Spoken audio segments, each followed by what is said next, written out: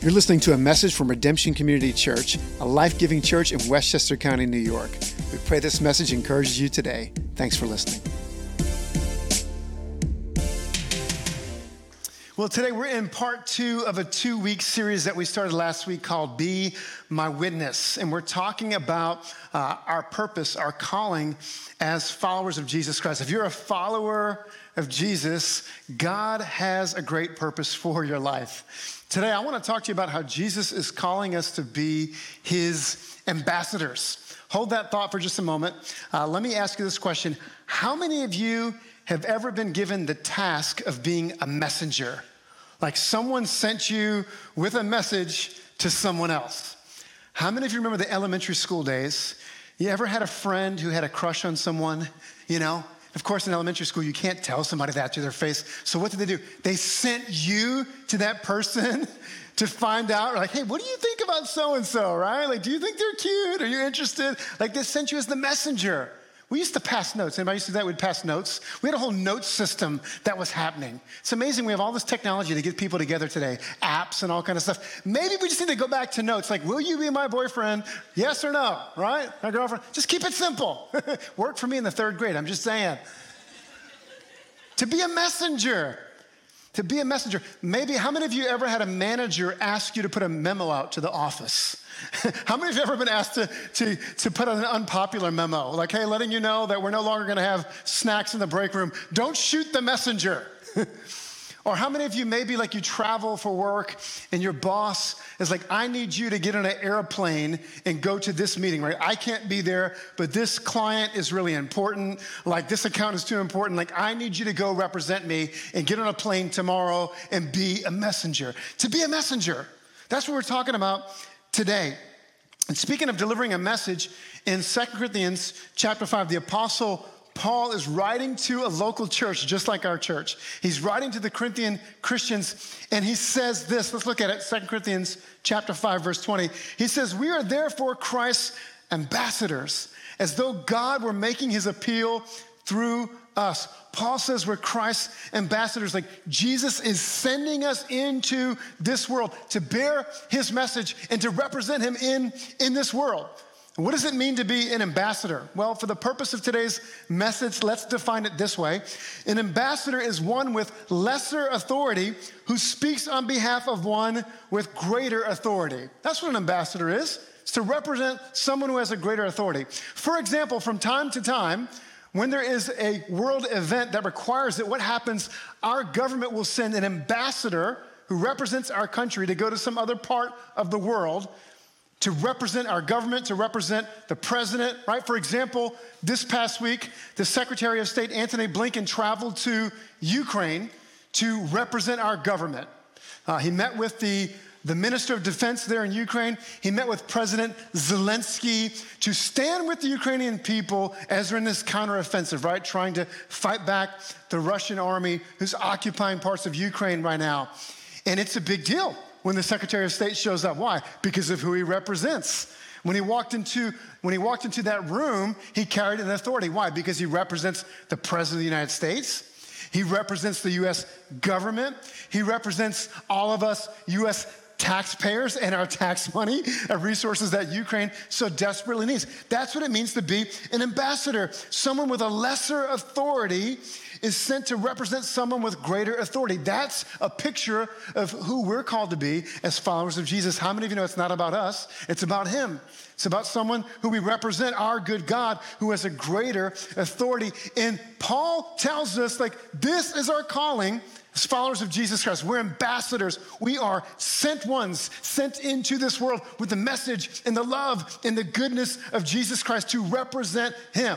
Now let's look at this verse again, verse 20. He says, we are therefore Christ's ambassadors as though God were making his appeal through us.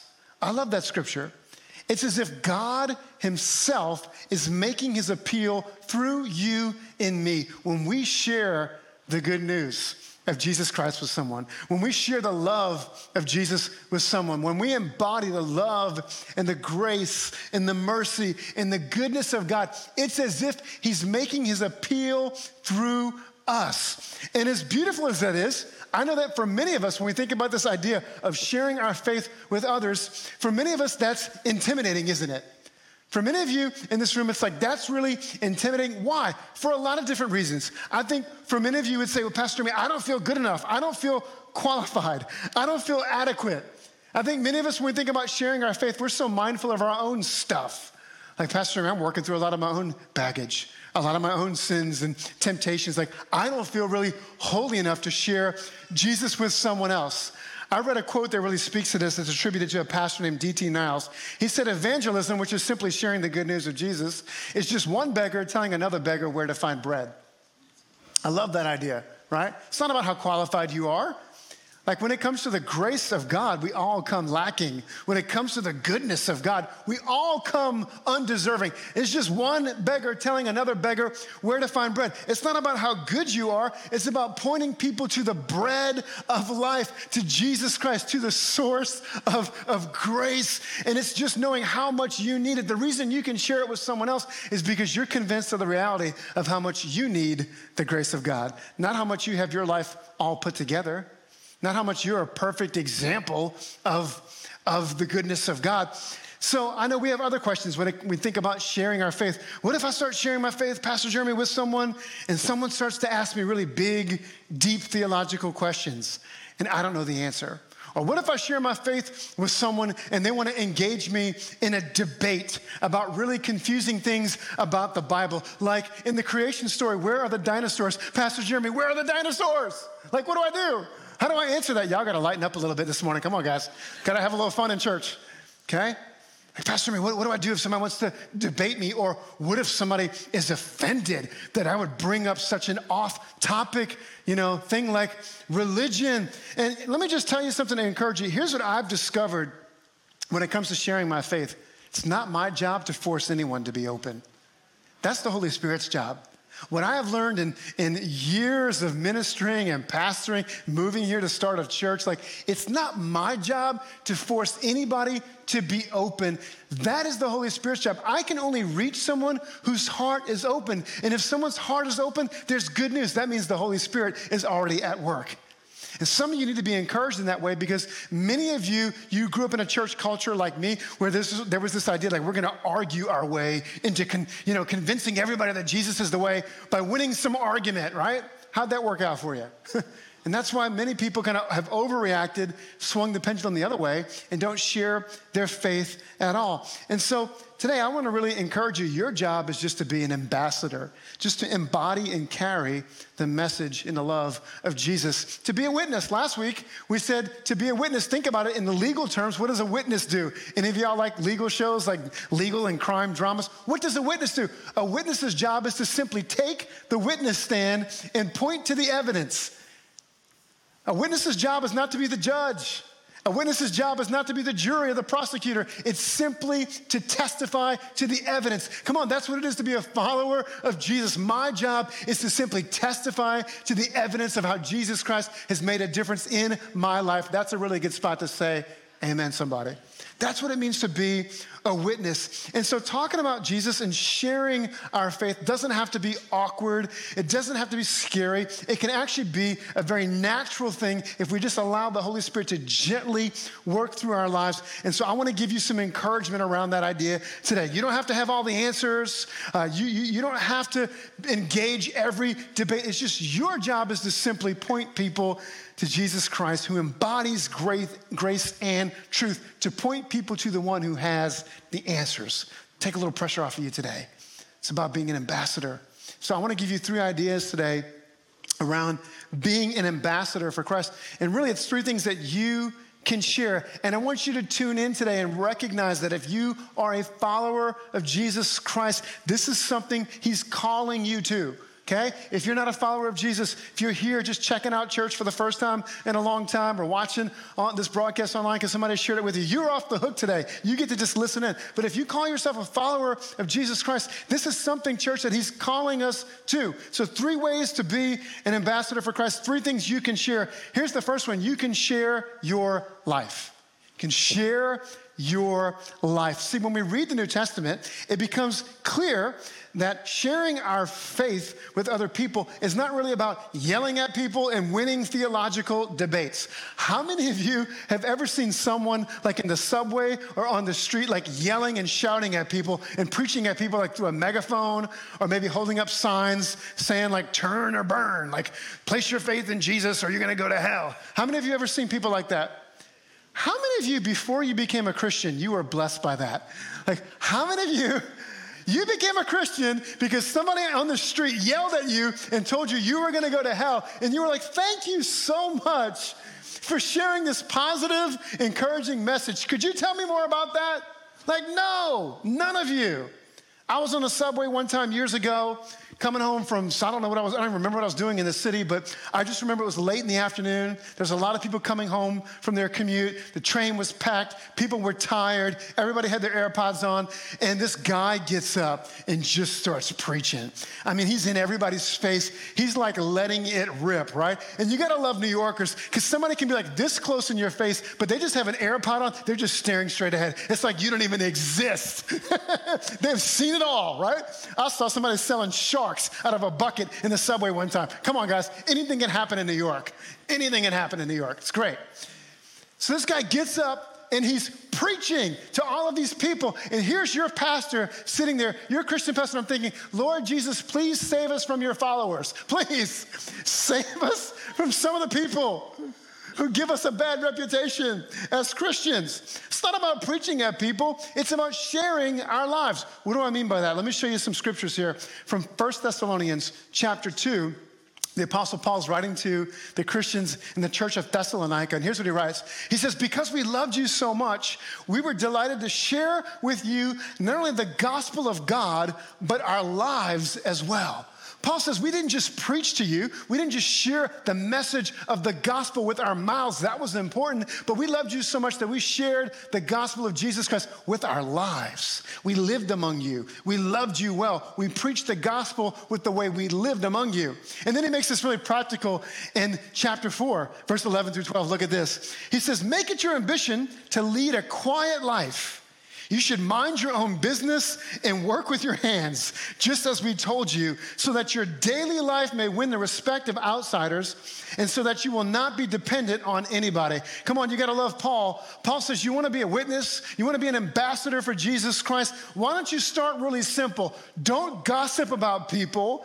Mind your own business. Work really hard. Pull your weight at your office, at your workplace, and live in such a way that people actually respect you. You want people to be interested in your faith? You want people to follow your Jesus? What if they actually respected you first? That would help. Simple, start there. Live lives that actually are respectable. He's saying this, that the best witness is the one where people see the way we live our daily lives and they're intrigued by it. But here's the catch, church. We have to live lives that are distinct enough from the world around us that people would actually take notice of the way we live. If we just live like everybody else, spend our money like everybody else, talk like everybody else, have the same priorities as everybody else, we won't make a difference. And so Paul says there's got to be something distinct about your life. There's got to be something different. Now listen to me. I'm not talking about being weird, okay? We've all known weird Christians before. There are none present here today. I'm thankful for that. But we've all known weird Christians who had all the bumper stickers on their car, and they spoke like a whole different language called Christianese, and they kind of acted like they were from another planet. Hello. Let me just tell you, weirdness is not one of the fruits of the Spirit. I'm just telling y'all. Some of y'all come from churches where like it was like weirdness was one of the fruits of the Spirit. It's not in the list. It's not there.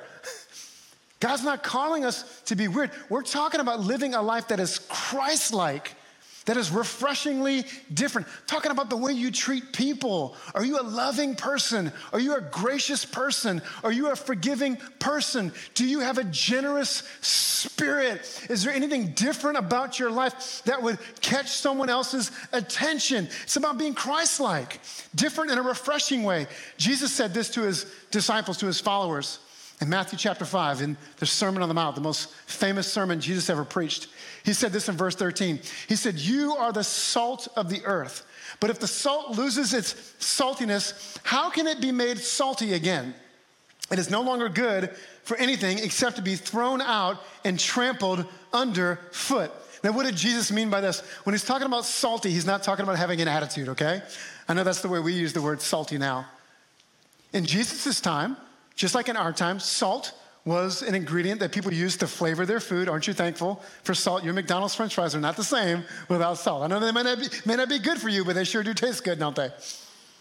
Salt is essential, right? It was an essential ingredient for seasoning food. But more than that, it was also used to preserve food. See, there was no refrigeration back then. So if you wanted meat to last, you had to salt it. Essentially, here's what Jesus is conveying. He's saying, like, you are essential, just like salt is essential. Like, you should have a distinct flavor if you're a follower of Jesus Christ. Like, you should be a source of life in a decaying world, in a world that is so often broken, in a world where there is so much pain, in a world where there is so much longing for some meaning and purpose. Here's what Jesus is saying. You carry my life-giving presence. Like, are you a breath of fresh air in the office?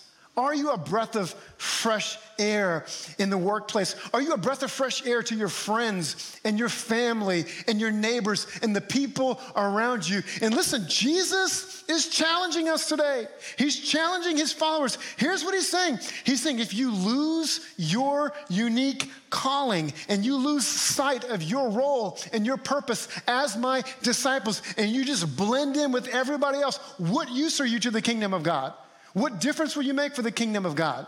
Jesus is issuing us a challenge today, not just to put our heads down and blend in, but to be his ambassadors. And so listen, we're not talking about perfection. We're talking about progress. We're talking about, like, are you continually moving toward Jesus, following him with your life in such a way that your life is becoming distinct and noticeable to the people around you? Here's the idea. We become ambassadors when our lives become attractive and intriguing to the world around us. 3 things to become an ambassador, 3 ways to become an ambassador for Jesus Christ, because if you're a follower of Jesus, he's calling you to this. You can share your life. Number 2, you can share your story. You can share your story. See, the most powerful tool that you have when it comes to sharing your faith is your story. It's not about winning theological debates with people. It's not about being able to answer every question that everybody has. Now, listen to me, don't get me wrong. It is important to grow in your knowledge of Scripture and your knowledge of the faith and Christian doctrine, okay? I'm not de-emphasizing that.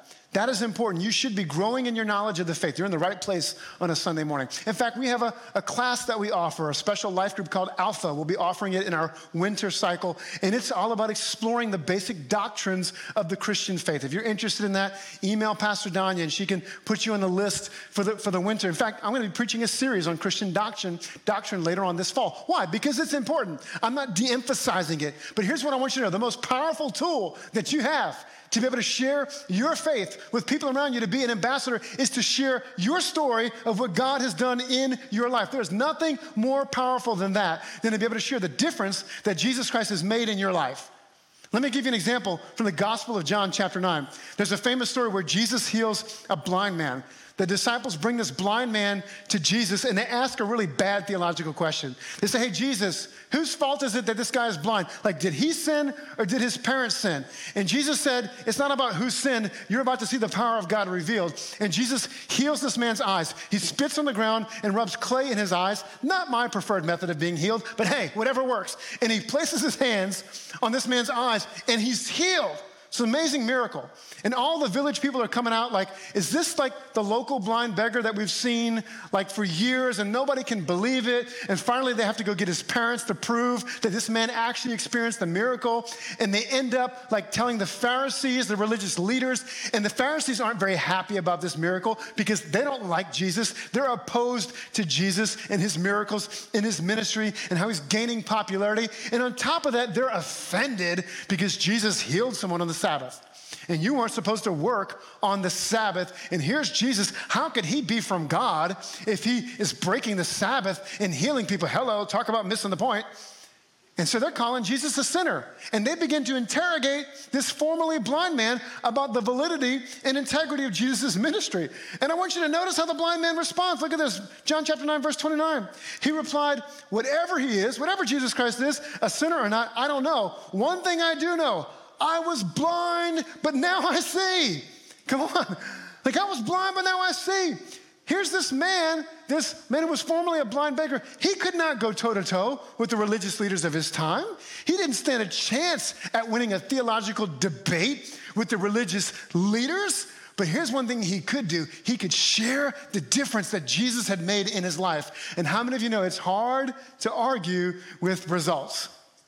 It's hard to argue with the evidence of life change. And here's what I want you to understand today, church. If you're a follower of Jesus Christ, you too have a story.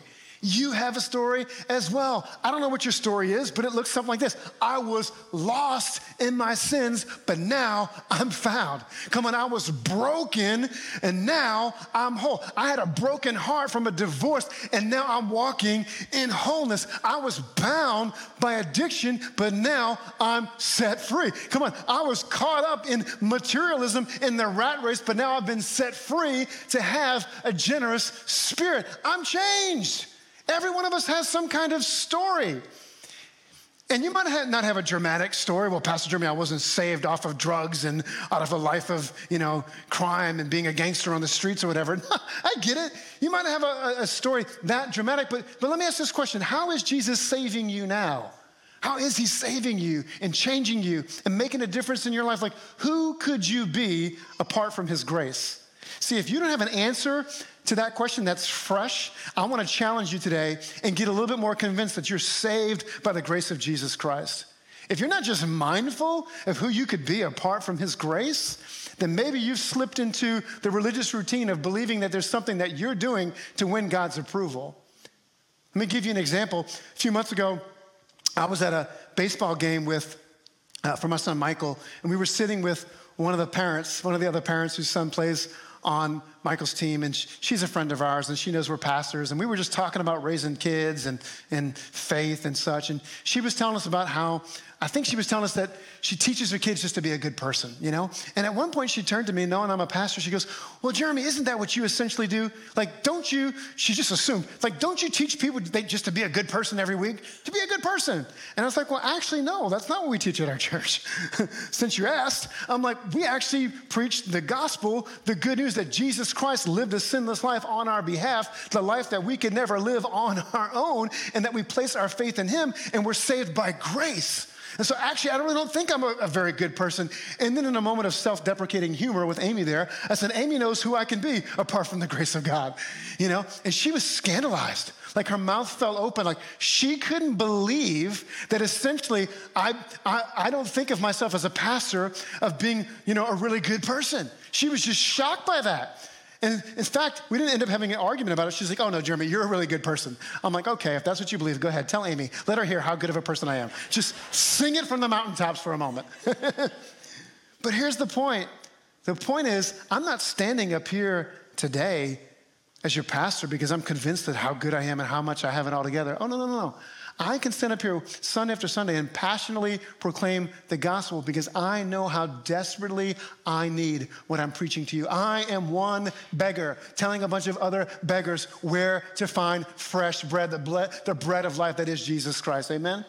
Come on, you have a story. Somebody needs your story, church. Somebody needs what you've been through. Somebody needs your experience. Somebody needs the story of the redemptive work that God has done in your life. It's as simple as being able to tell somebody the difference that faith has made, the difference that a personal relationship with Jesus Christ has made in your life. And let me just tell you something. It's hard to argue with results. It's hard to argue with the evidence of a changed life. Here's the third thing. We're talking about being ambassadors. We're his messengers. We embody the message as if God were making his appeal through us. What can we share? We can share our lives. We can share our story. And number three, we can share an invitation. We can share an invitation. What do we see in the life of Jesus? As Jesus was assembling his 12 disciples who would become the apostles, He had a really interesting and simple strategy to recruit them. He simply issued an invitation. He didn't send them to Bible college or seminary or make them jump through a bunch of religious hoops and ask them questions and put a lot of pressure on them. He simply said what? Come follow me. If you read the Gospels, you'll know this is what Jesus did. Come follow me. He issued an invitation that changed the lives of the disciples, and the disciples began to do the same thing. They called others to follow Jesus. Now, I want to show you an interesting example of this from John chapter 1. A little context here. What we find from John chapter 1 is that some of the very first disciples of Jesus were actually disciples of John the Baptist. They followed John the Baptist first. If you remember, John the Baptist was actually a relative of Jesus, and John the Baptist said that his job was to prepare the way for Jesus. He began to preach repentance, and he began to blaze the trail for Jesus who would come after him, okay? And so what we see is that some of the early disciples were following John the Baptist. When Jesus comes on the scene, John says, "Behold the Lamb of God who takes away the sins of the world." It's time for you to start following him. And so John the Baptist's disciples begin to follow Jesus. Let's look at this, John chapter 1, verse 40 through 42. It says, Andrew, Simon Peter's brother, was one of the two who heard what John had said and who had followed Jesus. In other words, he was one of the early disciples who did what John the Baptist said and began to follow Jesus. Verse 41, the first thing Andrew did was to find his brother Simon and tell him, "We have found the Messiah," that is the Christ, and he brought him to Jesus. Andrew invited his brother Simon Peter to follow Jesus, and it forever changed the course of Christianity in the world. Because if you know anything about Peter, you know that Peter would go on to become one of the greatest apostles in all of the church. Peter would be a great leader in the church. It was Peter who God would use on the day of Pentecost, filled with the Holy Spirit, who would get up and stand up on the day of Pentecost and preach a sermon, and 3,000 people would get baptized and the church would be born. This is Peter who would passionately proclaim the gospel. Peter who would do miracles. Peter who was so anointed, the scripture tells us that when people came in contact with his shadow, they got healed. This is Peter who was used to write books in the New Testament. This is Peter who went to Rome and according to tradition was martyred, crucified upside down. And his testimony and his life reverberates throughout the centuries. Now, it's interesting. Andrew, his brother, we don't know much about Andrew. Andrew's one of those disciples that we don't get a whole lot of details about his life as we read the Gospels. And if you're like me, when I read about someone like Peter, he feels like he's in a whole nother category. Sometimes I feel like I could never be like Peter. Here's the reality. We can't all be a Peter, but we can all be an Andrew. We can't all necessarily do what Simon Peter did, but we can all do what Andrew did and issue our invitation. Don't underestimate the power of an invitation. In fact, I would venture to say the vast majority of us in this room and watching online, you're here today because somebody gave you an invitation. I just wonder, by a show of hands in this room, how many of you, somebody invited you to church, this church, or church when you were a child, or somebody shared a social media post with you, or somebody invited your family? Come on, just put your hand up. How many of you, you're here today because somebody issued you an invitation? Look around the room. How many hands are up in this room? Don't underestimate the power of an invitation. I'm here today because of an invitation. I want to share a story with you that I've shared before, and I'm going to start by having the team put an image on the screen. This is a picture of my grandmother's house. My grandmother passed away almost 10 years ago now. She was 96 years old, great woman of faith, kind of a spiritual patriarch in our family and in our city. And this is the home that she grew up in my hometown of New Orleans. And her house is what's called a shotgun house, which is a double that's really narrow and deep, very traditional in New Orleans. And it's a double like so many doubles that we have here in the New York City area. My grandmother grew up in this house, and my great-grandparents owned both sides of the house. But during the Great Depression, they were on difficult times like most people. And to make ends meet, they rented out one side of the house. And at this time, my grandmother was a little girl, and I think her family had some kind of traditional faith background. Maybe they were like Lutheran or Methodist, but they weren't actively involved in church. I don't believe my great-grandparents were actively involved in church. And during this time, a woman came to rent one side of the house, and she belonged to a small Pentecostal church. one of the only Pentecostal churches in the whole city back at the beginning of the early 1900s when the fire of the Holy Spirit was spreading all throughout the country through the Pentecostal movement. And this lady invited my grandmother to come to church along with her sisters as a little girl. And she came to that church and placed her faith in Jesus, and her life was forever changed. And she would go on to have 6 boys, my dad and my uncles, and raised all of them in the faith to know Jesus. And many of them, most of them raised their families in church. And my dad would have 4 boys. And of course, my dad would go on to be a pastor, and he would have 4 sons. And all 4 of us are in ministry some kind of way, leaders in the church, pastors in the church. And here I am raising my boys in the church to this day. 4 generations of people impacted by an invitation. Impacted by an invitation from a lady who I will never meet until I get to heaven one day. I don't even know her name. This is our family story. We don't tell our immigration story. We tell, you want to know the Ziegler family story? This is the story we tell to our kids, that this lady invited my grandmother to church, and it changed our lives. It changed the trajectory of our family. Listen to me, church, never underestimate the power of a simple invitation. We can all leverage the power of an invitation. I got good news for you. You don't have to have all the answers to issue an invitation. You don't even have to have your life all put together to give someone an invitation. Remember, we're all just beggars telling other beggars where to find bread. You can be messed up. You can be in process. Come on, we're all works in progress anyway. You don't have to have it all together to issue an invitation, to invite somebody to discover the bread of life. Most people are one invitation away from a relationship with Jesus Christ. One invitation away from a relationship with Jesus Christ. And all of those hands who are raised in the room today, you're the evidence, you're the proof. And so why am I telling you all this? Well, last week we said this, and I'll say it again. We're coming into the fall, and every fall as a church, we renew our focus on reaching unchurched people, on reaching people who need the life-giving message of Jesus Christ. We need to be plugged into a life-giving church. And so we're creating room and opportunities and spaces to reach out to people. So next Sunday kicks off our new fall schedule. We're gonna have 3 services, 9 o'clock, 10:45, 12:30. We're gonna have Spanish translation at 12:30. Many of you are Spanish speakers, and I wanna encourage you to invite your friends to come to that service in particular. Believe in God to fill this place. We're creating new opportunities and more space to reach people. Amen?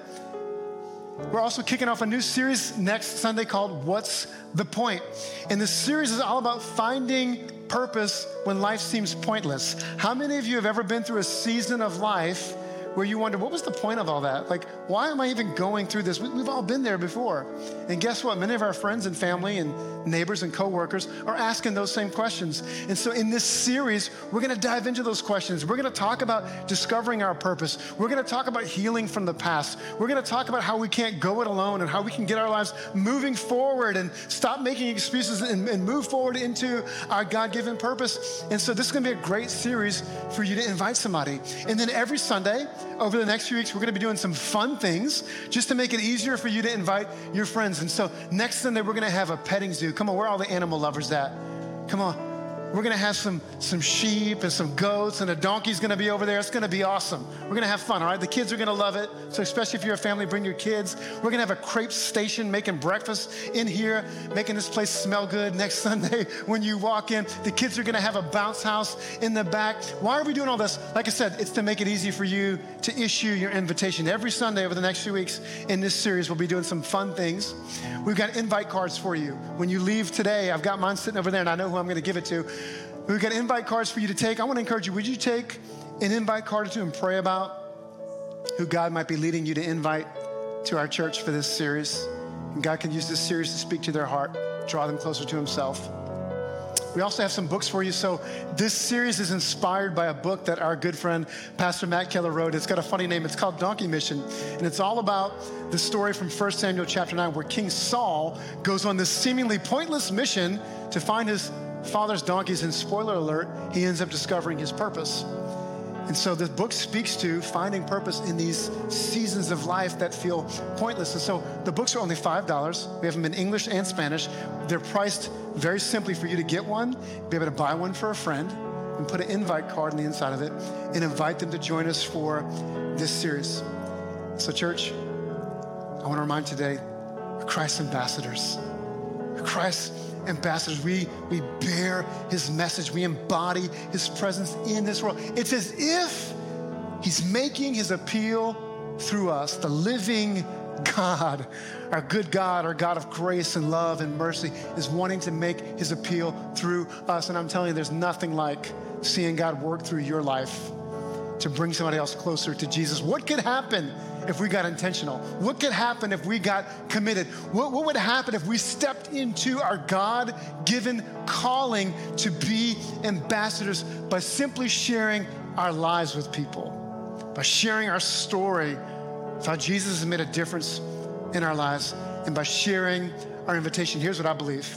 I believe over the next few weeks and months and over this next year, we could be celebrating life change. We could be baptizing some new people. We could be rejoicing as people come to this church and get connected in community and find relationships and find a relationship with Jesus Christ that changes their life. Amen. I believe we could be celebrating lives completely changed. Just like my family was changed by that invitation that woman issued to my grandmother, we could be celebrating lives forever changed by the gospel of Jesus Christ. Do you believe it? Would you stand with me this morning? I want to pray over you. We're going to worship to a final song. As I pray over you today, here's the good news I want to remind you that I reminded you of last week. When Jesus sent his followers, his disciples, into the world to be his witnesses, he didn't send them out alone, but he said, I'm sending you under the power of the Holy Spirit. Amen. You have the presence, the power of the Holy Spirit on the inside of you. Let's ask him to help us. Come on, he's the one who's going to give us the strength, the power, the courage, the faith. I'm praying for a special dose of Holy Spirit faith, Holy Spirit inspired courage in your life to be the ambassador he's calling you to be. Would you believe with me today? Father, we thank you today.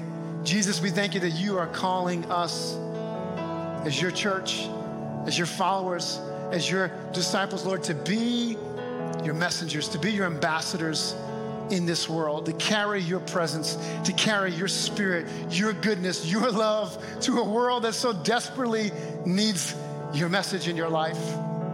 And Lord, I thank you that, God, we're not going out under our own strength, under our own ability, but Lord, we're going out under the power of your Holy Spirit. Father, I'm praying for the faith level to rise in this room. God, for us to believe that nothing is impossible for you, God.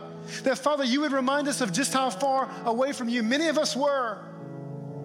Lord, when you drew us to yourself, God, when you overwhelmed us by your love and your grace, when someone reached out to us in love and issued the invitation to us, God, if you did it for us, Lord, you can do it for others. God, you can blow our minds by what you can do. Father, no one is too far away that you can't reach them by your grace. And so, Lord, today we are choosing to step into our calling, Father, to be your ambassadors, to carry your presence and your message, and to simply point people to you, Jesus. We thank you for it. God, we're believing over the next few weeks. We're believing for the next few weeks for, Lord, life change to happen, for many people to find a relationship with you. And we thank you for it in advance, and we give you praise in Jesus' name. And everybody said, amen. Thanks for listening to today's message. If you'd like more information about our church, visit us online at redemptioncommunitychurch.org or follow us on social media.